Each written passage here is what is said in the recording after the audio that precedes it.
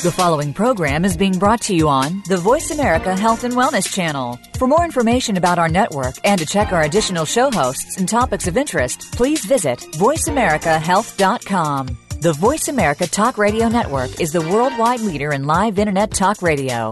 Visit voiceamerica.com. The views and ideas expressed on the following program are strictly those of the host or guests and do not necessarily reflect the views and ideas held by the Voice America Talk Radio Network, its staff, and management.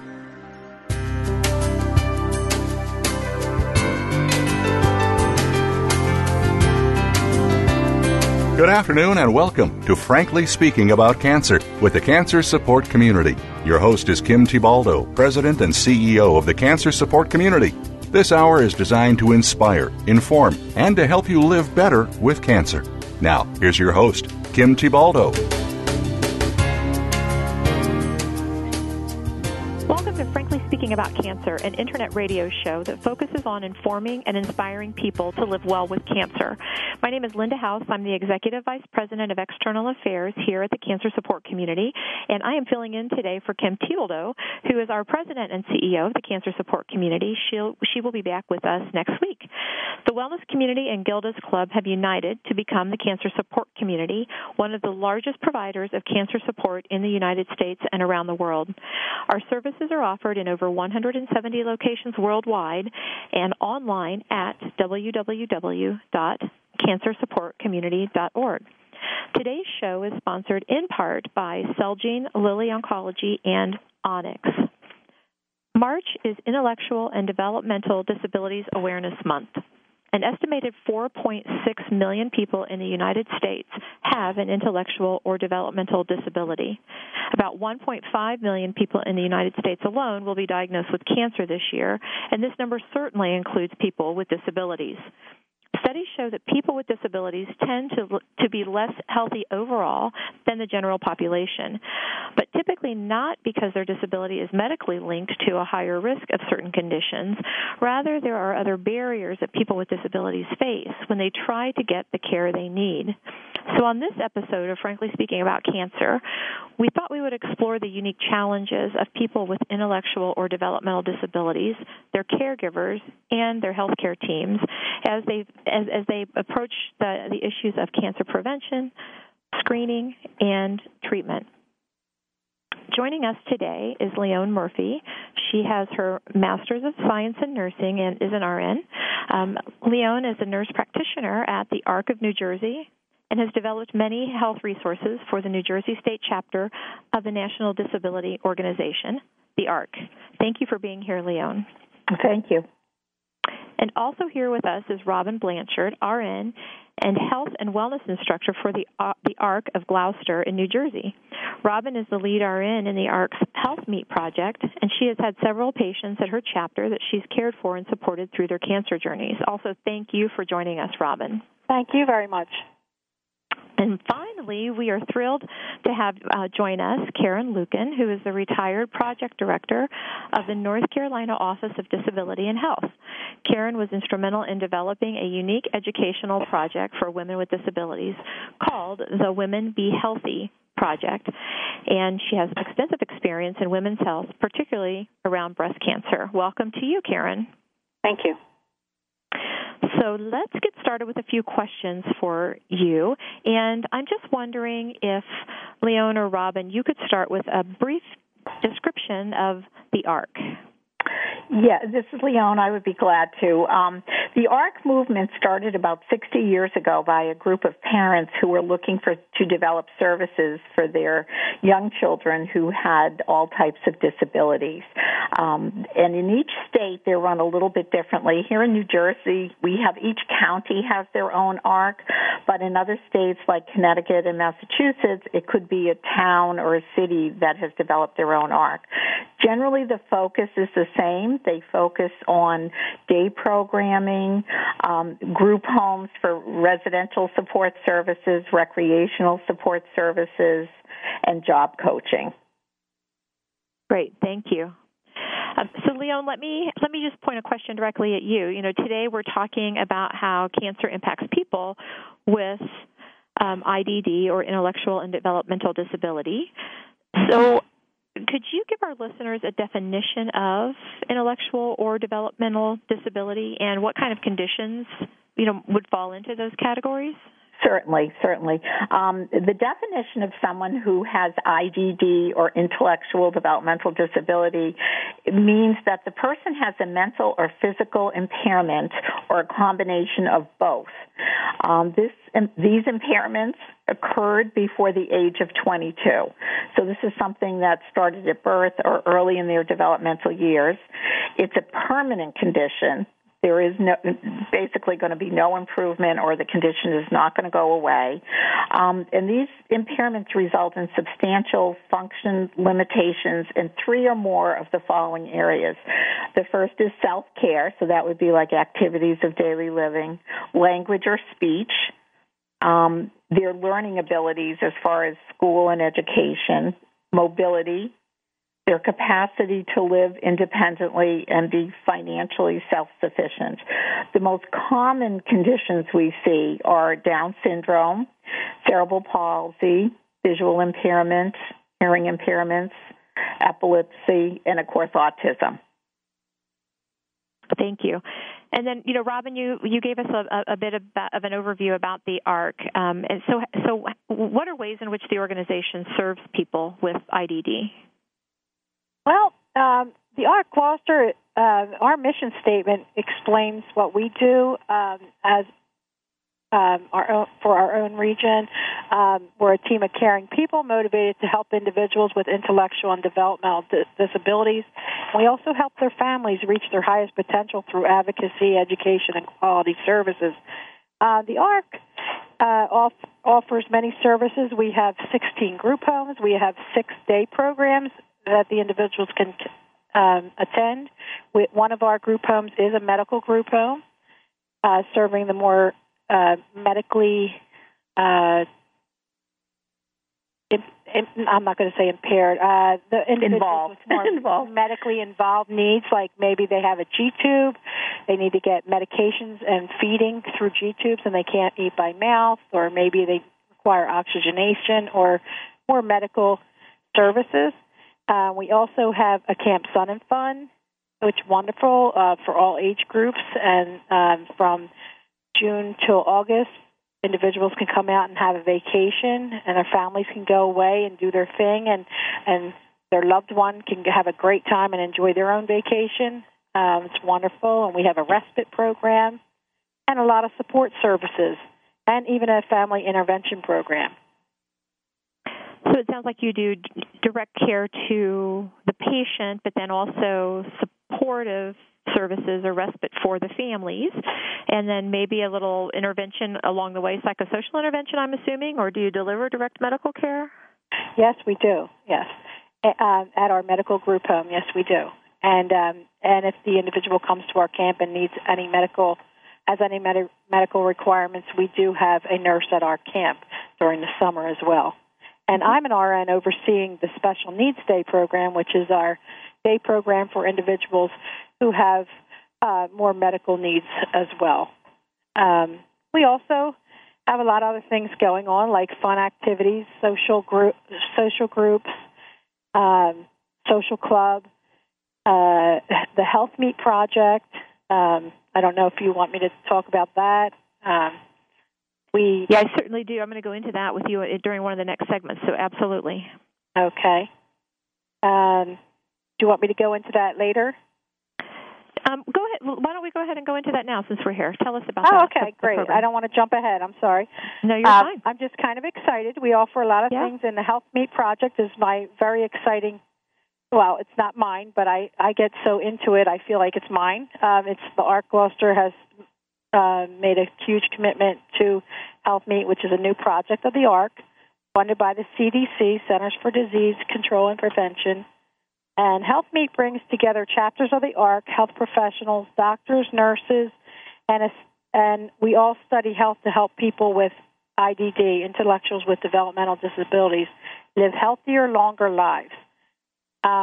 We do this by offering free health assessments for individuals with intellectual disabilities. We also help people to find the proper health care services with proper referrals and to help them to learn about making healthier choices. Teach about the food plate, healthy exercise. We have really neat handouts that the ARC of New Jersey created. Let's talk about health they are. It's health screenings that detect prostate cancer and lifestyle choices that can reduce the risk of developing it. We also have health screening modules that detect colon cancer and lifestyle choices that may help reduce the risk of developing colon cancer, and also breast cancer. So we try to teach our individuals, their families, their support people, and anyone that is involved in what we call in our ARC family, because we want education is the key to a healthier life for everyone. We have free online classes on health topics. HealthMeet also offers monthly webinars that are free, and they're very good. If anyone's ever interested in getting involved in a free webinar with HealthMeet, just visit www.thearc.org/healthmeet, all in lowercase. We also have local training sessions for health professionals, medical students, and direct care providers, so we can teach them the protocol for doing these health assessments, and then providing the proper referrals so these individuals get the help they need that is often overlooked. And so just one more time before we go to a commercial break, could you repeat the website? And I want to make sure that you're clear that the ARC is spelled A-R-C for the listeners. So could you sure. give that website one more time for HealthMeet, and then we will go to a commercial break. Okay, it's www.thearc.org/healthmeet. And HealthMeet is all one word, lowercase. And we have several resources that you can take advantage of online. It's wonderful. You can get involved in the screening events, our health and wellness events, the free webinars, and products that you need sent out to you, educational pieces, and it's really a good thing. Great. Thank you so much. And we have got to take a quick commercial break. We will be back with more on this topic after the break. This segment is sponsored in part by Eisai, Genentech, and Amgen. We will see you right after the break.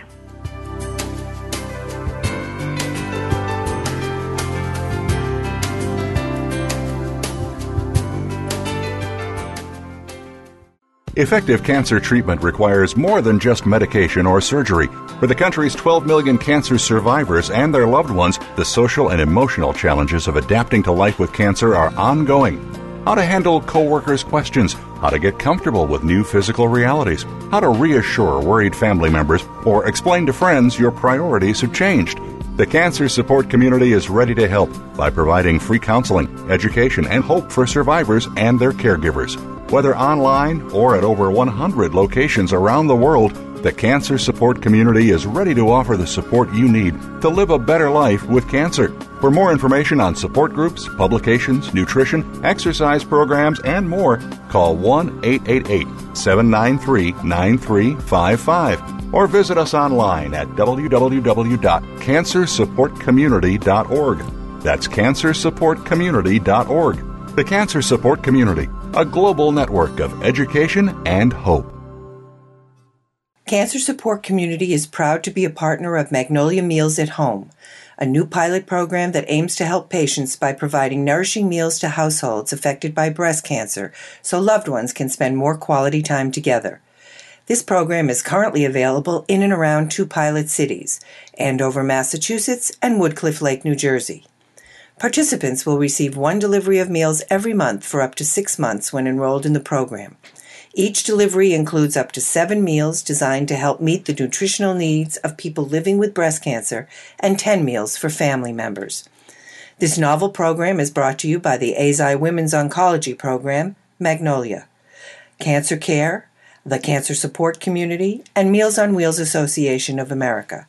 To find out if you or loved ones are eligible, visit online at www.magnoliamealsathome.com or call 617-733-5848. Hi, I'm Nick Nicolaides, President and CEO of Morphotek, and we're delighted to be a sponsor of Cancer Support Community's Frankly Speaking About Cancer series. Morphotek and its parent company, Eisai, are committed to human health care, and we recognize that patients and their families are the most important participants in the healthcare process. We salute our global advocacy partners who are devoted to improving the lives of people touched by cancer every day. Your life, your health, your network. You're listening to Voice America Health and Wellness.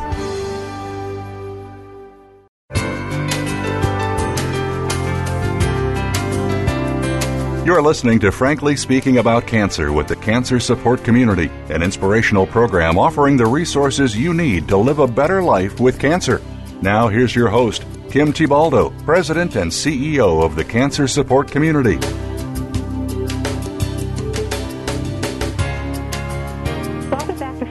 About cancer. Today's show is sponsored in part by Eisai, Genentech, and Amgen. My name is Linda House. I'm the Executive Vice President of the Cancer Support Community, and I am joined today by Leone Murphy from the ARC of New Jersey, Robin Blanchard from the ARC of Gloucester, and Karen Lucan, who is a retired project director of the North Carolina Office of Disability and Health. And Karen, I wanted to start this segment with you as we're talking about individuals with intellectual or developmental disabilities. According to the ARC's website, 45% of people with an intellectual or developmental disability report that they are not satisfied with how their health care is provided. And also, 40% of people with IDD who have public insurance plans do not have a primary care physician. So can you just comment on why this medical care in general, or why medical care in general, might be such an issue for this special population? I think many of your listeners could identify with the reality that healthcare is a very complex and fragmented system, and that people receive care in different places from different providers, that medical appointments are often time-limited and somewhat rushed, and those features make it challenging sometimes for the patient with an intellectual and developmental disability, their family member, and the provider to effectively work together. Some healthcare professionals tend to focus on the person's disability rather than their age, their potential health risks, and that leaves out then some of the recommended cancer screenings that perhaps should be addressed for that person.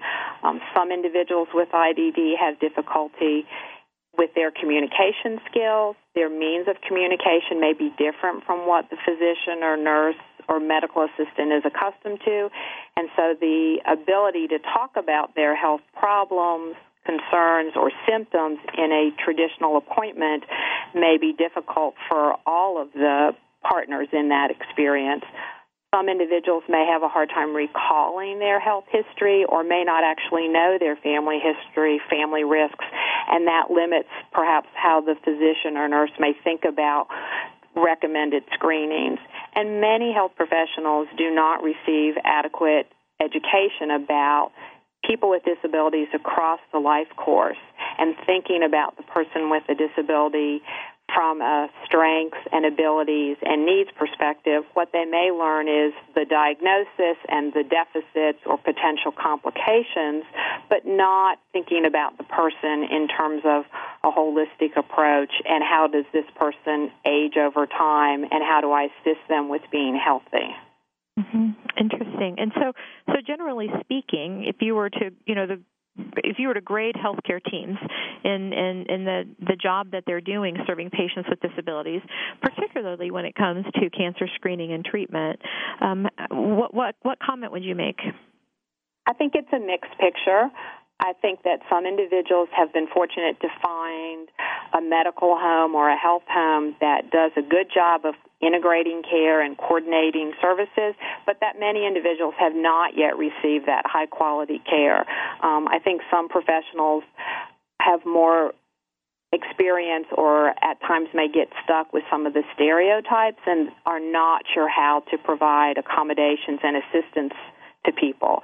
I think research has shown that individuals with intellectual and developmental disabilities, as you said, do have poorer health across many indicators, and that cancer screening rates are often lower for people with intellectual and developmental disabilities.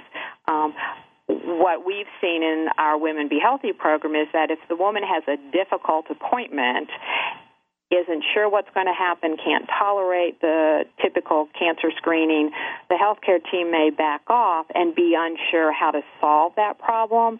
And what happens then is the screening is dropped and not pursued and therefore not completed. And so then the woman begins to have an experience of not getting that screening.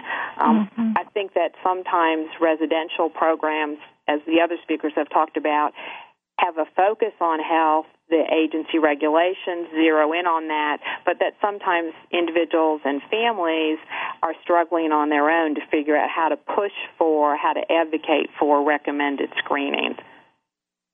That's interesting. Leon, let me ask you, we know that early detection saves lives. So in addition to what we've just heard from Karen, what are some of the other obstacles when it comes to cancer screening for people with intellectual and developmental disabilities?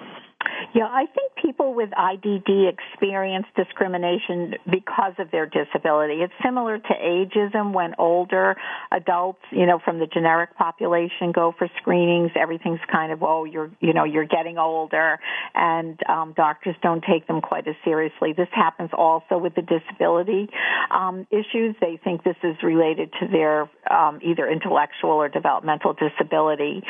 So we have to educate healthcare providers to go beyond that.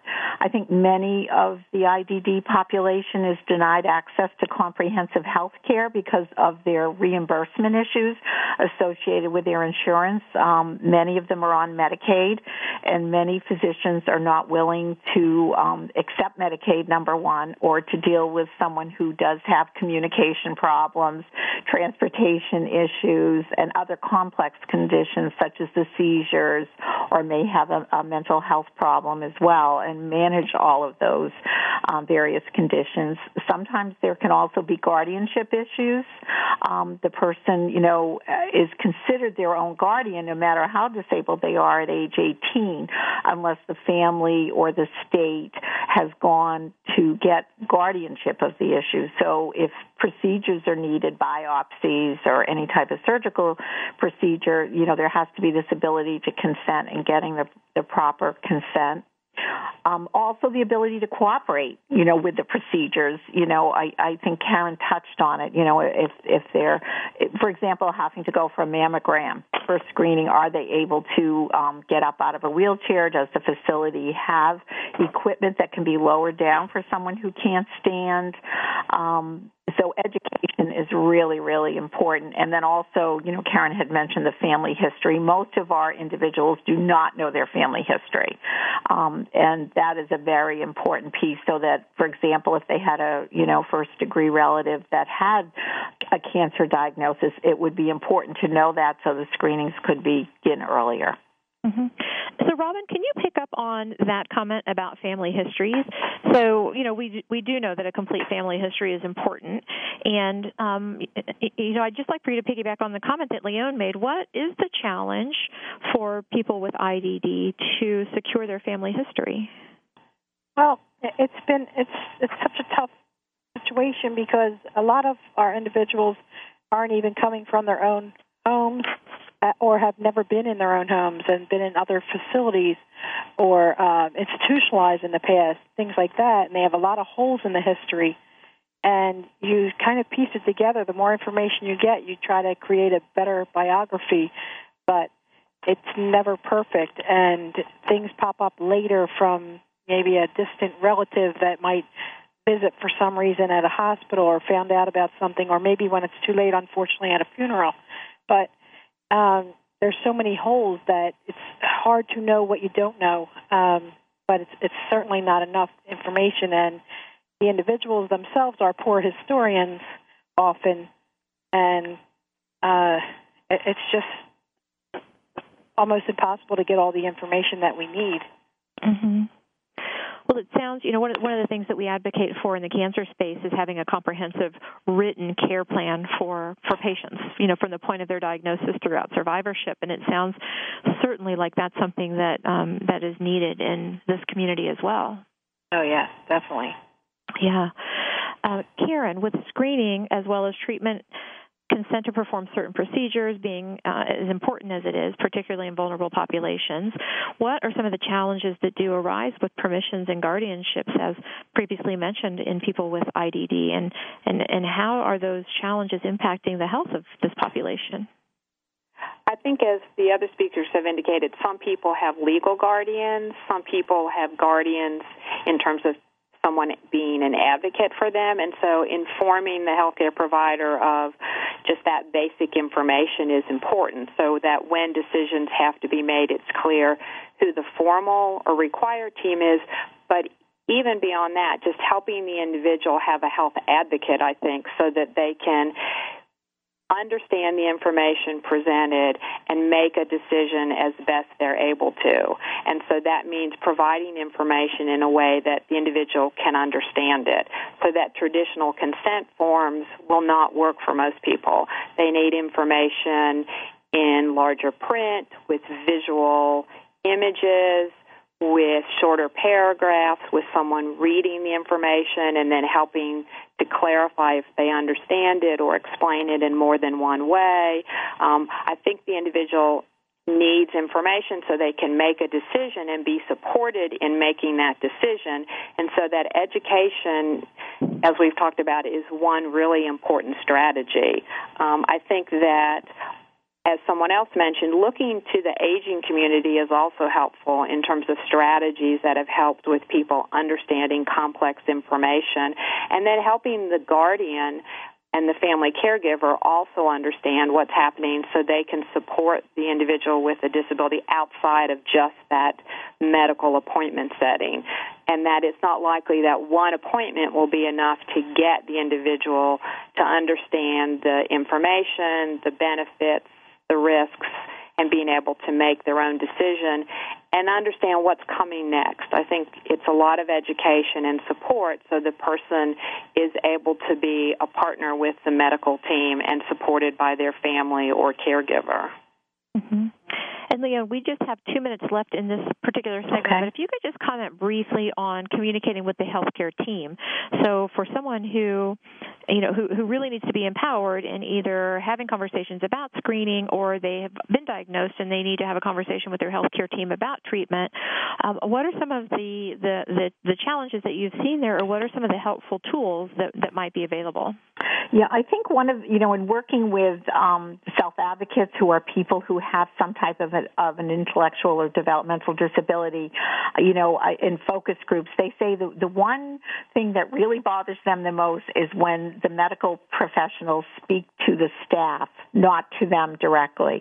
It causes them to shut down, and I think we need to educate, medical professionals, nursing professionals, to speak directly to the person who is the patient. I think another big piece is lack of continuity. Many of the IDD population have to go to clinics, and they go and they see different doctors every time they're at the clinics. They also are usually accompanied by a staff person, frequently if they live in a group home or a skilled sponsored home, and those people are not really able to even manage their own health care, never mind the care of someone else who is dependent on them. So those are some of the cases. I did have one young woman who lived in a skilled sponsored home. That is similar to like a foster home, where a family will take in 1, 2, or 3 developmentally disabled people to live with them, and this young woman needed a biopsy. Her sister, who lived out of state, was actually the guardian, and the sister did not even want the woman to go for the biopsy, and it took a lot of effort on our part to work with her to find out what the issue was, and it was really that she was afraid that the skilled sponsor was not going to be able to manage the woman if she had a biopsy and it was malignant and she needed more surgery, and that she would lose her placement. So once we were able to reassure her, we were able then to begin the procedures, to get this young woman treated. And I think education is the key piece for everybody. Great, thank you. I think it's great the way you discussed how the layers had to be peeled away to get to the reason why someone doesn't give permission, the guardian, because we run into the same situation often. Right. And that was Robin. Yes. Great. So, Robin, hang on to that, because after we go to this commercial break, I want to pick up with that thought, if that is all right with you. This is Frankly Speaking About Cancer. We will be back right after this commercial break.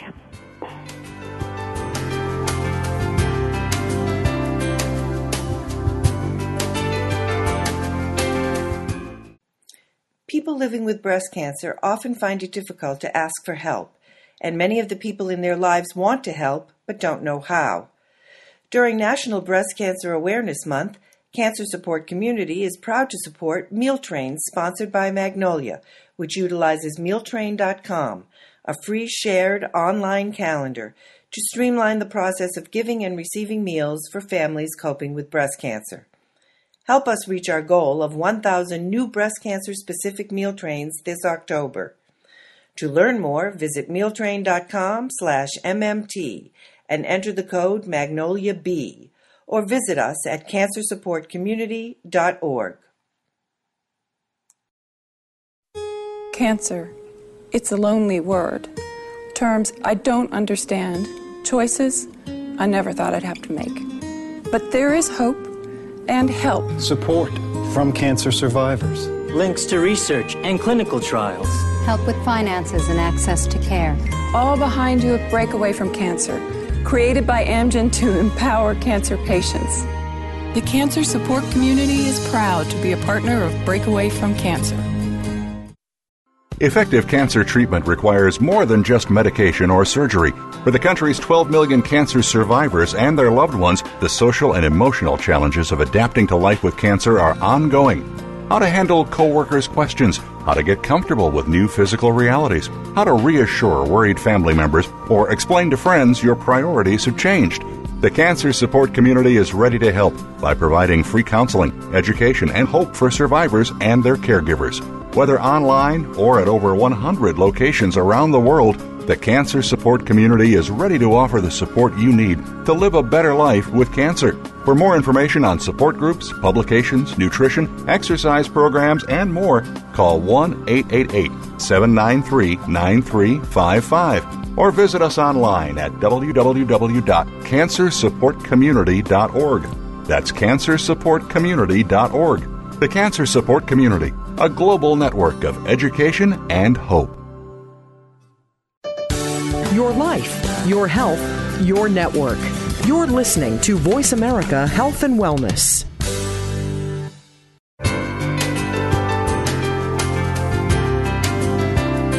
You're listening to Frankly Speaking About Cancer with the Cancer Support Community, an inspirational program offering the resources you need to live a better life with cancer. Now here's your host, Kim Thiboldeaux, President and CEO of the Cancer Support Community.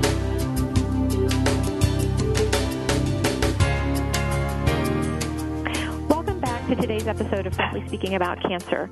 Today's episode is sponsored in part by AstraZeneca, Millennium, the Takeda Oncology Company, and Purdue Pharma. We're talking today about cancer and people who are impacted by intellectual or developmental disabilities. I'm joined today by Robin Blanchard, Leon Murphy, and Karen Lukin, who have been sharing really important insights with us for a special population of individuals.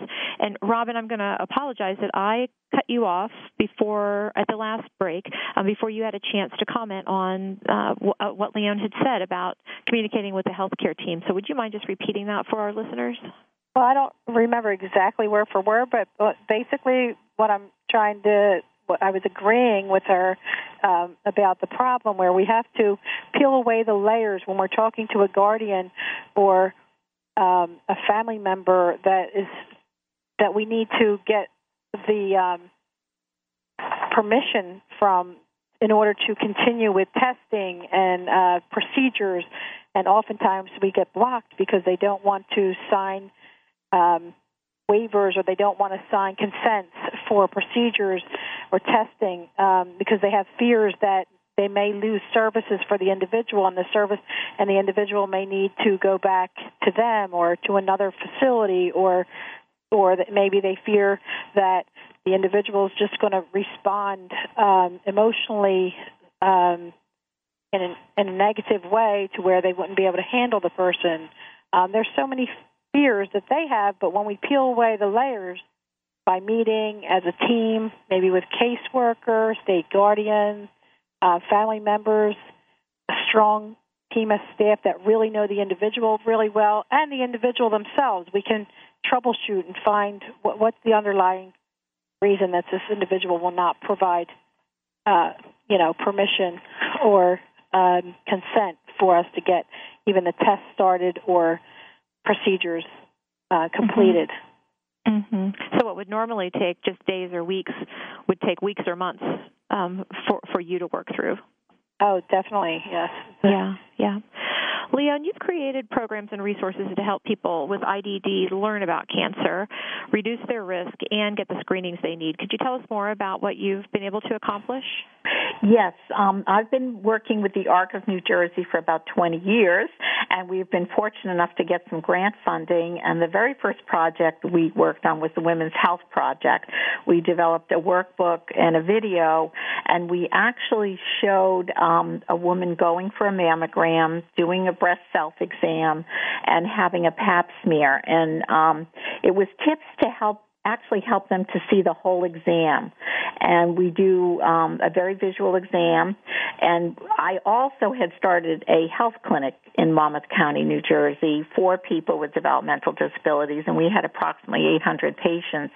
And we would use the video to show the woman what the exam was going to consist of, show her the instruments. We invited her to bring someone with her who had maybe gone through an exam themselves. They got to pick who they wanted, and then we would show them the video. And sometimes we would only go as far as they would allow us to go comfortably. And then sometimes we'd need to show them the video 2 or 3 times. What was great about the video is we could stop it, they could ask questions, and it kind of took the fear out of it. Cancer is a very scary word, and this helped to make it, not so scary.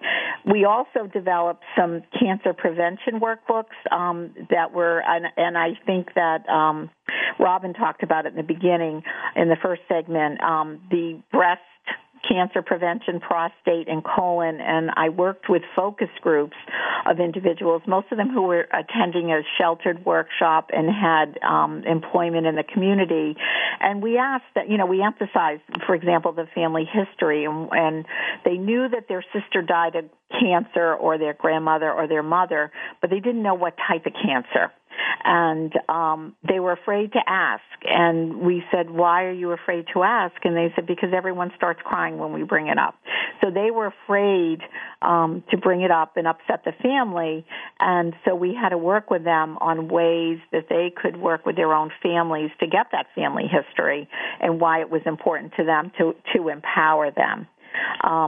These workbooks are all available free of charge from ARC of New Jersey. And all you have to do...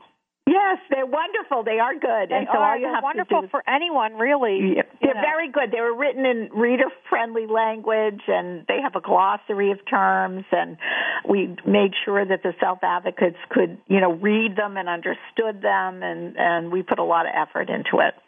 So how do our listeners find them? All they have to do is get in touch with the ARC of New Jersey, arcofnewjersey.org, and it's as simple as that, and it will have, educational materials, and they can just log in and get them free of charge. Great. Yeah, Great. I believe Thank that's www.arcnj.org. Right. Yep. arcnj.org. Yep. Could I mention something about mammograms, too? Yeah, sure. Okay. When you brought that up, I just thought one of the obstacles, sometimes we have to take one of our individuals, we call our individuals consumers. They chose that name rather than client or patient or whatever. They often take up to 3 times just to get through a full mammogram because they start, they're embarrassed or they're scared or it hurts, or they're just full of anxiety and they're screaming. It depends on the individual, and it can take up to 3 times. And these aren't, you go in, you get it done, and then you move on. each individual is so different, individualized, of course, and the plan has to be so individualized that it may take 5 steps just to get to the first 2 steps. Exactly. Well, so Karen, maybe this is a good time for us to turn to you to speak a little bit more about the Women Be Healthy program. You've developed programs specifically around the topic of cancer, and particularly for women. Could you just maybe give us a little bit more information about that program? Sure. The Women Be Healthy program was originally developed at Ohio State University, and then the North Carolina Office on Disability and Health took it on and has worked with it over many years and made revisions to it based on evaluation studies. And it's designed specifically for women with intellectual and developmental disabilities to be a comprehensive health education program that zeroes in on cervical and breast cancer screening, because we know women are getting screened less often. And similar to what's been described about the ARC of New Jersey approach, it's designed to help women learn what is cancer, that it is treatable, but needs to be diagnosed and found, and that's done through some very specific screenings. What are those screenings? What happens during those appointments? Secondly, to learn how to cope with those appointments. So we have a specific focus on relaxation skills so that the women can manage their anxiety and tolerate the appointments. And then thirdly, to know how to talk about their health, how to know when something is different or unusual or not normal for them, and to be able to ask questions and talk directly with the healthcare provider.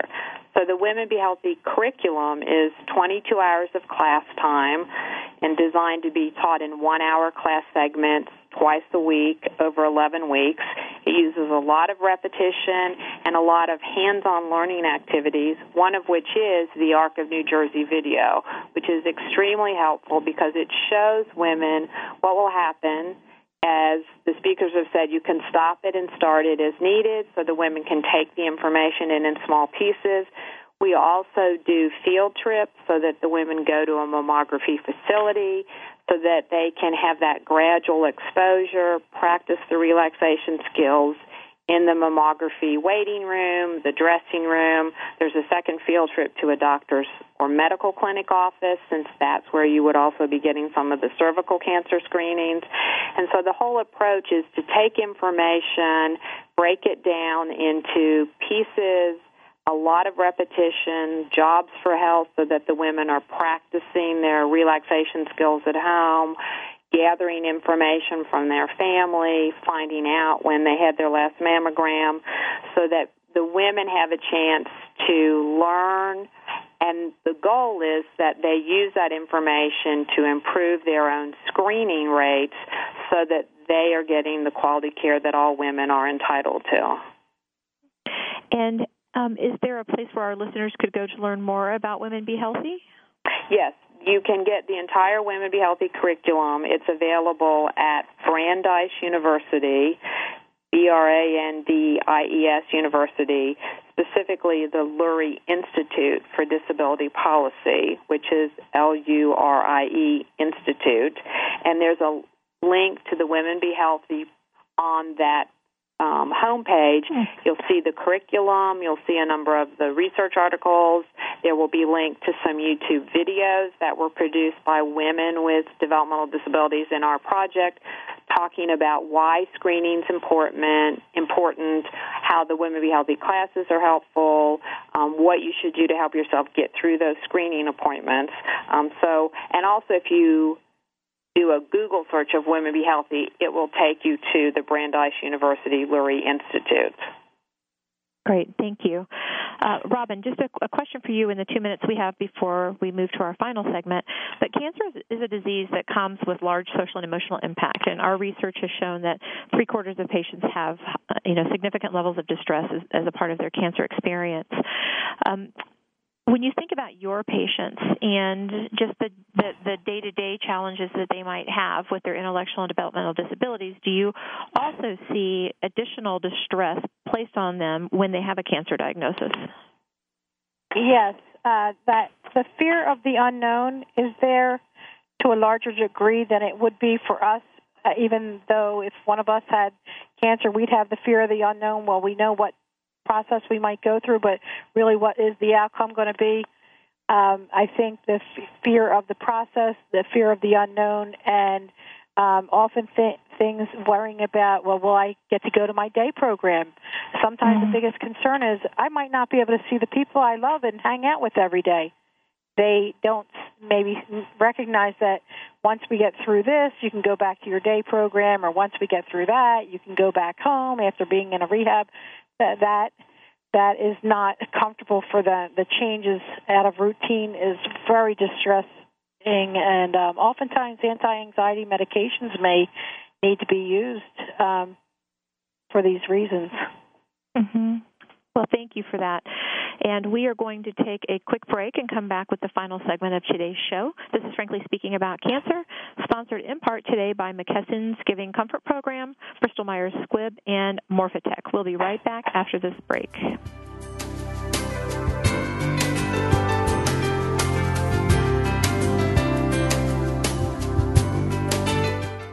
Hi, I'm Nick Nicolaides, President and CEO of Morphatec, and we're delighted to be a sponsor of Cancer Support Community's Frankly Speaking About Cancer series. Morphatec and its parent company, AZI, are committed to human health care, and we recognize that patients and their families are the most important participants in the healthcare process. We salute our global advocacy partners who are devoted to improving the lives of people touched by cancer every day. Cancer. It's a lonely word. Terms I don't understand. Choices I never thought I'd have to make. But there is hope and help. Support from cancer survivors. Links to research and clinical trials. Help with finances and access to care. All behind you at Breakaway from Cancer, created by Amgen to empower cancer patients. The cancer support community is proud to be a partner of Breakaway from Cancer.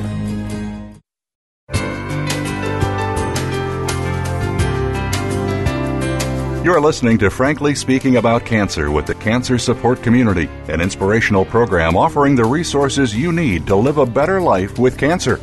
Now here's your host, Kim Tibaldo, President and CEO of the Cancer Support Community.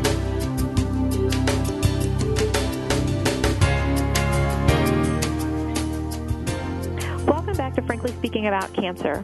Today's show is about cancer and people with disabilities. We are joined today by Robin Blanchard from the ARC in Gloucester, Leon Murphy from the ARC, New Jersey, and Karen Lucan, who is the former project director for the North Carolina Office on Disability and Health. And we've been learning about specific challenges and needs and requirements for individuals with intellectual and developmental disabilities as it relates to cancer and cancer screenings. Robin, you spoke, I think in the first segment, a bit about a program called Health Meet. So can you be a little bit more specific about the goals of this initiative and what are the kinds of things that are being accomplished or delivered through Health Meet? Sure. Basically, we're trying to find the healthcare disparities, recognize differences, and refer individuals to get the proper care that they need for an abnormal finding. We check their eyes, we check their ears and their hearing. We do visual, assessments. We check the individual's lungs. They are able to say if they have chest pain or any discomfort in all these areas. They have oral assessments done, and also feet and skin. So in the process, when we're looking at all these areas, doing a head-to-toe assessment, we can find something. For example, maybe a mole that doesn't look right, even though that's not necessarily what they're a part of the assessment.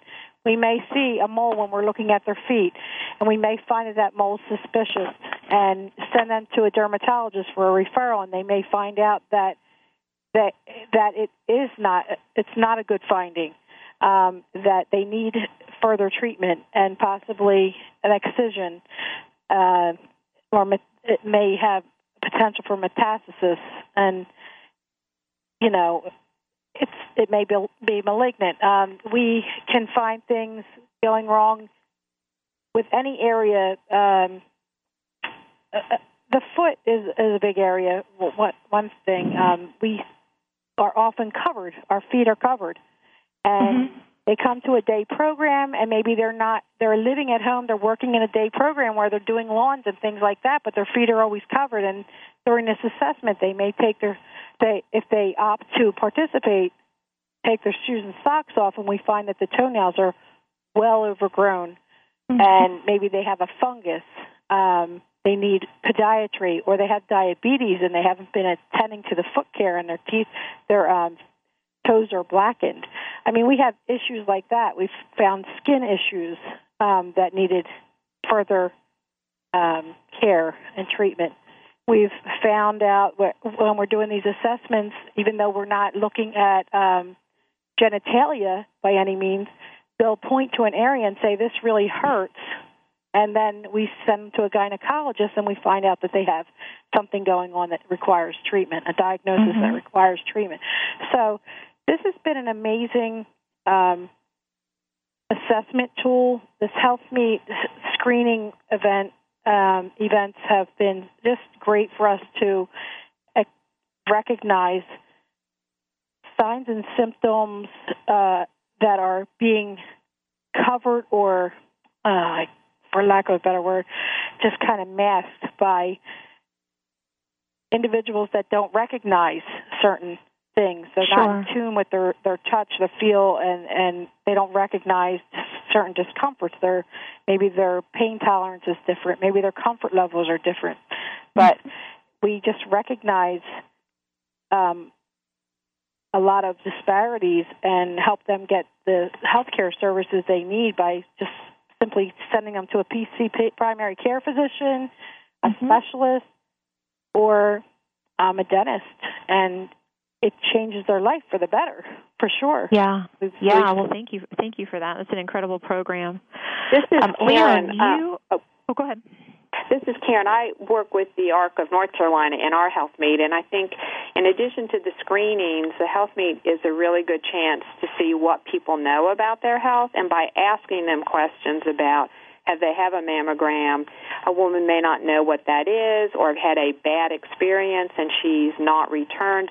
So even if the Health Meet doesn't do the actual mammogram screening, it's a chance to find out what the woman knows, what her comfort level is, and as the speakers have said, then to help with that referral back to this is an area that for other women of your age would be taken care of. How do we make sure that happens? So I think the Health Meet does a good job of screening and serving as a gateway to education and follow-up screening and medical appointments. And Robin, one more time, please give the listeners the web address for Health Meet. Okay, it's www.thearc.org/healthmeet in lowercase, all one word. And please do visit. HEALTHMEET.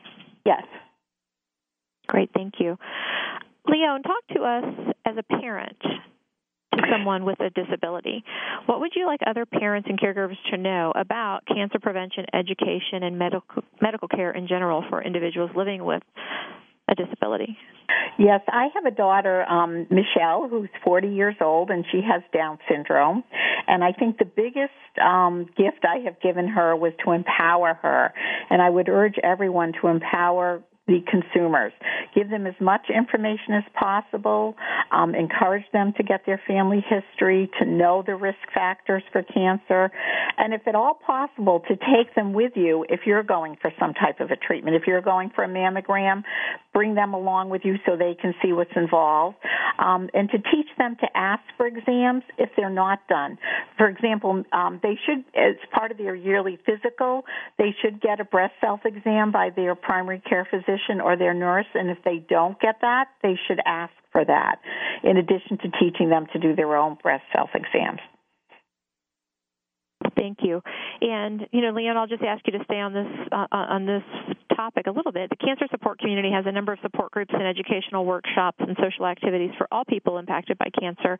I'm just wondering, what are some of the things that we should know as we are serving patients with developmental disabilities around, ways that we could do a better job of that?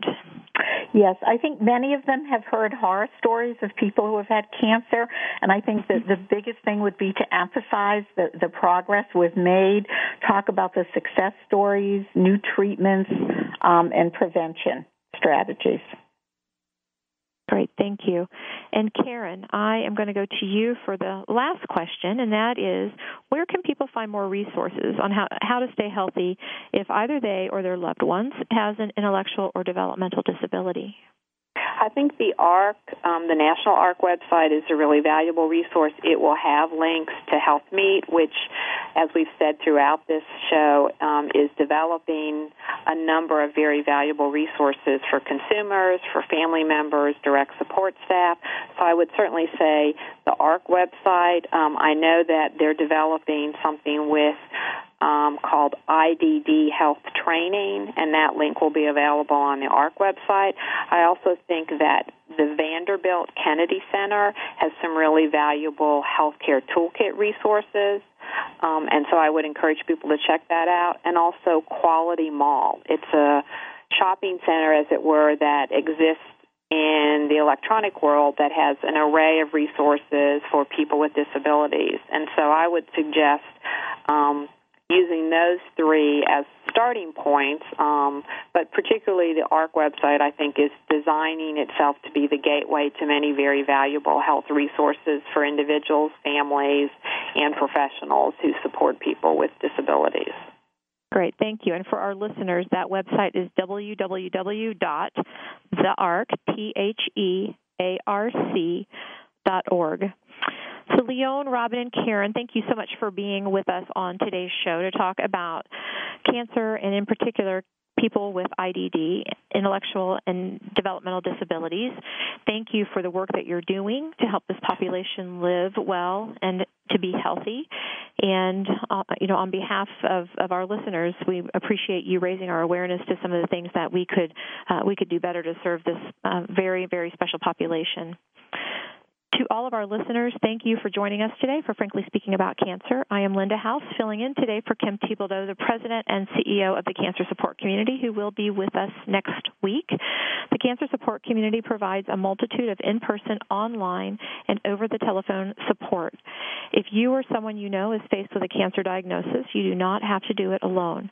For more information about our programs, please visit us at www.cancersupportcommunity.org to find a location near you, or call our toll-free helpline at 1-888-793-9355 to speak with a licensed mental health professional Monday through Friday from 9 a.m. to 8 p.m. Eastern Time. Until next time, be well, do well, live well.